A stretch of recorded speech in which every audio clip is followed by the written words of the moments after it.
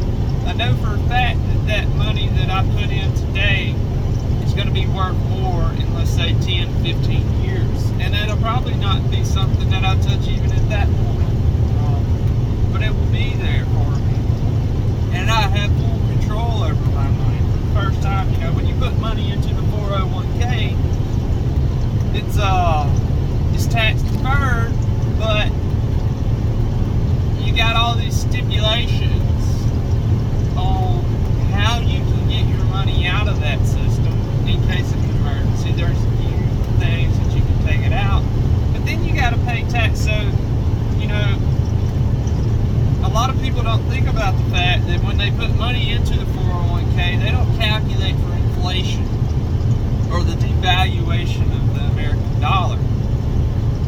All they know is it's what they were told that is the best thing to do with their money. And maybe you work for a company that does a percentage match to whatever you put into that. And that's good. I believe in diversification. I used to always participate in my 401k, but whenever I learned that some companies offer a Roth IRA option, which is you pay your taxes up front, and then it's basically a savings account that plays where you're investing in the stock market. But you can take that money whenever you please. That's basically a high yielding savings account, and there's a limit to how much you can put in a Roth though. So whenever I found out about Roth and then about cryptocurrency, I legit pulled all of my contributions out of my traditional 401k. I left my contributions to my Roth, and I then combined what I was putting into my 401k with a little bit extra into my long-term savings in Bitcoin. And I feel like it was one of the best decisions I ever made. But talking about how, a lot of folks consider it speculative.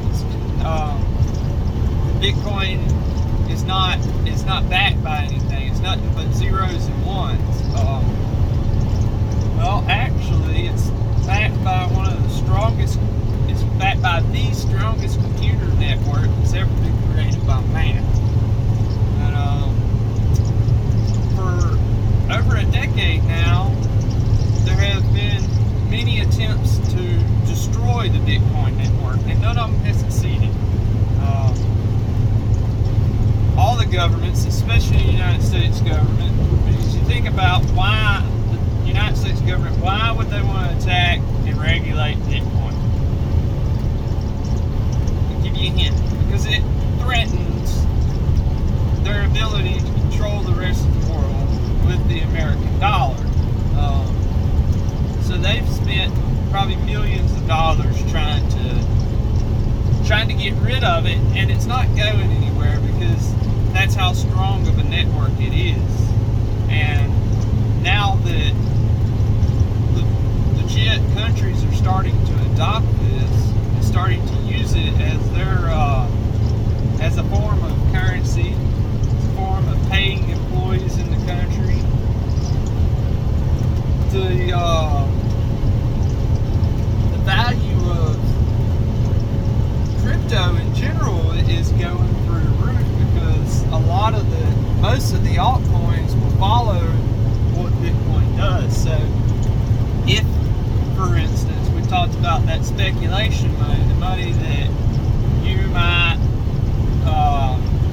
put on a craps table, or some people like to buy the dang scratch-off tickets every week, which is bogus to me, but if that's what you enjoy, that's what you enjoy. So that's the way that I look at the altcoin world.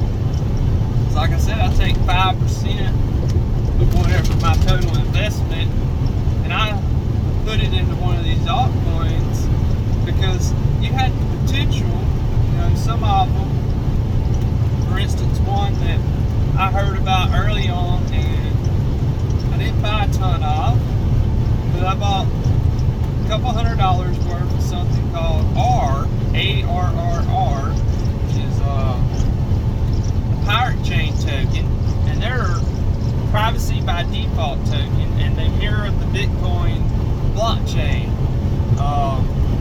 So I heard about that. I listened to a couple podcasts on it. They were really cool sounding. The ability to literally make your wealth disappear if you want to. And good luck any style hacker, any level hacker out there trying to figure out how to get to your money, unless you, like I said, give them the seed phrase. Bitcoin, they can actually track and kind of see where your transactions are coming and going to. But on the pirate network, that's not the case. And they're doing some more really cool stuff. But anyway, speculating, I bought a couple $100 worth of it when it was like, I think 35 cents or something. And then 6 months, it was when Bitcoin took its tear back in March or April, whenever it took its first tear up to 62,000. Pirate Chain R went all the way up to $15 a piece. So I bought a couple $100 worth at 38 cents, something like that, and then it went up to $15 a piece. I missed the high point, but I was able to sell a small portion of what I bought in the beginning, make some gains on that, make some profit on what I invested. Plus, once it dropped back down, I was able to rebuy what my initial investment was. And it has since, it's dropped back down and it stayed pretty low. It hasn't had any more huge spikes, but it is a very, in my opinion, stable coin, and it's super easy to use. And that's just one of many, and that's where a lot of people get in trouble when they get in my opinion, when they get into crypto, is they see all these different coins, and every one of them has a website and talks about how great they are and how they're going to be the next great thing. But you have to really be careful on these things, because the majority of the altcoins were literally created to make a small portion of people a little or a lot of bit of money off of people investing in it, trying to make that quick buck. And it's just like anything else in life, guys. Nothing, you don't get something for nothing. And there's no get-rich-quick schemes out there. There's no magic pill that you can take to make you rich. There's no magic stone that you can rub that'll make you wealthy. It's all about viewing those patterns, getting as much information on an asset as you can, and intuition. You gotta have a feel for what you believe is going on, and you can't gain any intuition in cryptocurrency into that world unless you start trying to open your mind up to something new. And that brings us back to education. You know, I read a lot about history. It really intrigues me to read about the first European settlers to this nation, which I would be a descendant of for the most part. But let's think about it. You know, just 100 years ago, guys, there was still, especially in this part of the nation, segregation was still a real thing, and you know, only the whites were able to send their kids to school, and we changed that. But 100 years before that, it wasn't just the whites only. You know, females didn't get to go to school, or weren't, for the most part, didn't get schooling. And the only way you really got to go to school, especially in the South, was if you were a predominant land-owning son, the son of a predominant landowner, plantation owner, white man. So education throughout history has always been one of those things that some portion of society has attempted to keep or control the rest of society with. So if we think about education, the way that the majority of the people, myself included, we go to public school, we call it public school, when in all the reality, if you think about what that system does, it's literally an indoctrination system into becoming a pawn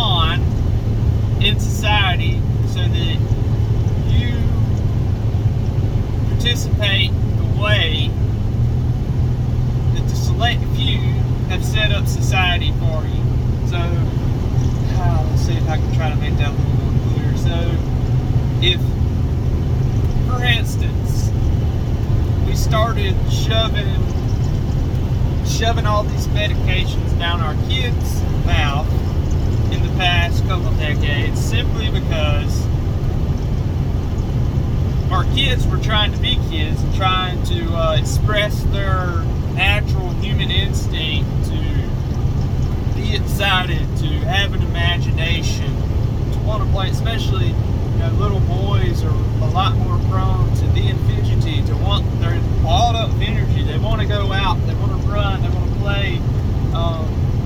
But instead, we started systematically, I shouldn't say, somebody has started systematically removing our physical activities out of school, and then we started drugging the kids so that they would sit down and shut up and do what they're supposed to. So just think about it. You're supposed to be there. I think our starting bell rang at 7:37 when I was in high school. So you had your bell that rung that told you, okay, it's time to start. And then you had a bell that rung that told you it's time to go to the next task. And you had another bell that rung that told you it's time to go to the next class. And then you had a bell that rung that told you it's okay for you to go eat your lunch now. And then you had a bell that rung and told you it's time to stop eating your lunch now. You get it? They're literally set this system up, from what I understand, from what I have researched, it's called the Prussian school model, and it was created for the Industrial Revolution. And maybe it was a good thing. We were going into all these big factory things.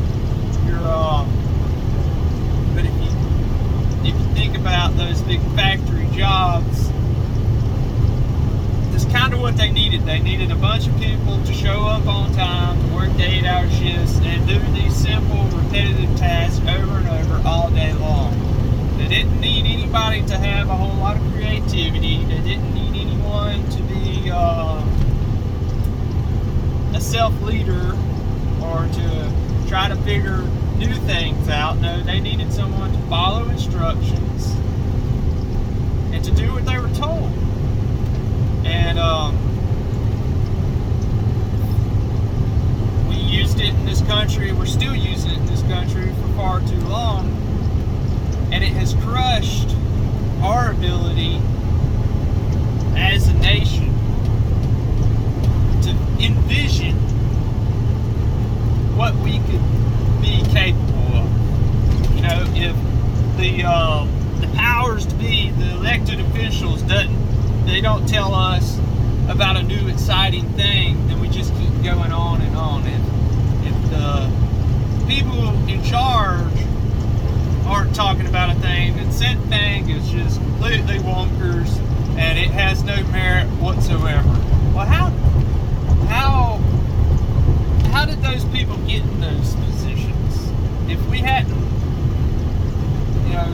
I don't believe in the election process, and I don't think many people do after the last presidential election, but supposedly we the people are the ones with the power in this country. So if we're the ones with the power, why aren't we the ones being asked to figure out what we need to do moving forward? Why is it always politician Joe or Betty coming up with the new saving grace for the world? Why aren't there community meetings in the every town hall throughout America every week discussing how do we recover from what we were just put through? We didn't ask for it, and we weren't allowed to choose if we could or couldn't. We could on an individual level, but as a nation, we were shut down for 13. Some places are still shut down. I'm lucky enough to live in a part of the country that didn't go crazy for near as long as a lot of the other places, but still, I traveled last year to Denver. I traveled to Atlanta a couple months ago, and it's still is still in place in a lot of places. There's still a lot of, the mandates are being pushed out now, and your corporations, a lot of them are going along with the mandate to require that their employees show proof of vaccination before they can come back to work. And this is novel. This is something new. Never before has the federal government been able to get away with something like this. And the only reason they're getting away with it now is because we have been indoctrinated for so long to sit down and shut up and not think for ourselves. And that's what we got to start doing to move forward through the future to get out of this hole. I don't think that we'll go back to, our country was built around the pub, the town hall meetings where, men and women alike would come together and they would discuss important ideas. Well, now we have virtual town halls. We have the ability to connect with one another whenever we want through technology. But we got to start having these conversations. I talk about it all the time. We got to talk about the stuff that's hard to talk about. The uncomfortable conversations is the only way that we grow and that we move forward. So you think about when you work out, if you want to get bulked up, you want to get stronger, you want to lean out, you want to lose weight, you want to get better cardio, during that process, it's not like you wake up one morning and you achieve that. Some people believe that that's how it should be. No, it's a process, and it's a very uncomfortable process, and a lot of times during that journey, there's a lot of soreness, or there's a lot of heavy breathing if you're working on your cardio and you hadn't done that in a long time. Your chest feels like it's going to explode sometimes. But all of that is a sign of growth. So if we don't start having these uncomfortable conversations and discussing what our solutions could be to giving the next generation and the one after that a more free, prosperous nation than the one that we have right now, then we might as well just hang it up and fall in line and do what we're told, sit down and shut up. But that's not me. And I don't think that's the majority of people. I think that we have been led to believe through a lot of the systems that are in place that we need someone else to set up society in a peaceful way. But I honestly believe that the default of man is love, and that we as a free nation, yes, we may still always have a form of government that does something to steal money from the people without asking.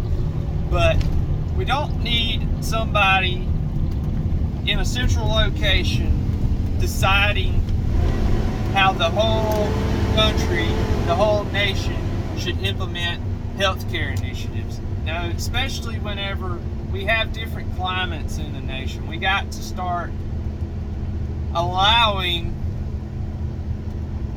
the individual groups to become their own regulators. The community level government, where if there's someone in need in your community, the community steps up and provides for that person, not the federal government, not the state government, which says that they're raising taxes to improve those conditions when they just in reality get worse and worse year in and year out.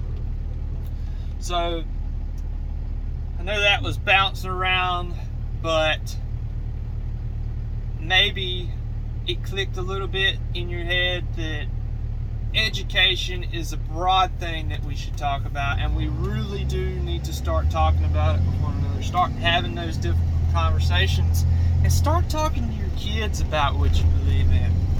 I don't know if any of y'all remember the first couple episodes that I recorded, but the whole reason I started doing this podcast was I believe maybe, 3 generations from now, there may be a descendant of mine who wants to know what I thought and felt about this great period of flux that we're going through right now.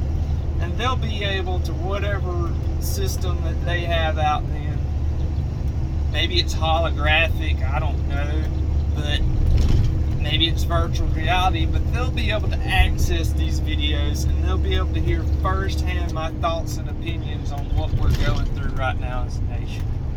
So that's why I make these videos. I don't claim to have any of the answers to any of our big problems. I think some of our solutions are slapping us in the face and we just, keep taking it, and we don't plan to ever try to implement any of them. But that's because there's no one standing up and talking about them, especially on my local level. I don't see anybody talking about any of the solutions. It's all about the problems. And yes, it's okay to talk about the problems. People need to know that problems exist.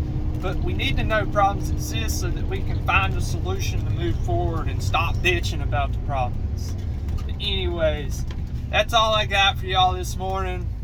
Hope y'all enjoyed it. If you liked it, please hit the like button. Share it with somebody that you think may enjoy it. Anyways, we'll see y'all back on Thursday. Remember, love is the message. And y'all take care.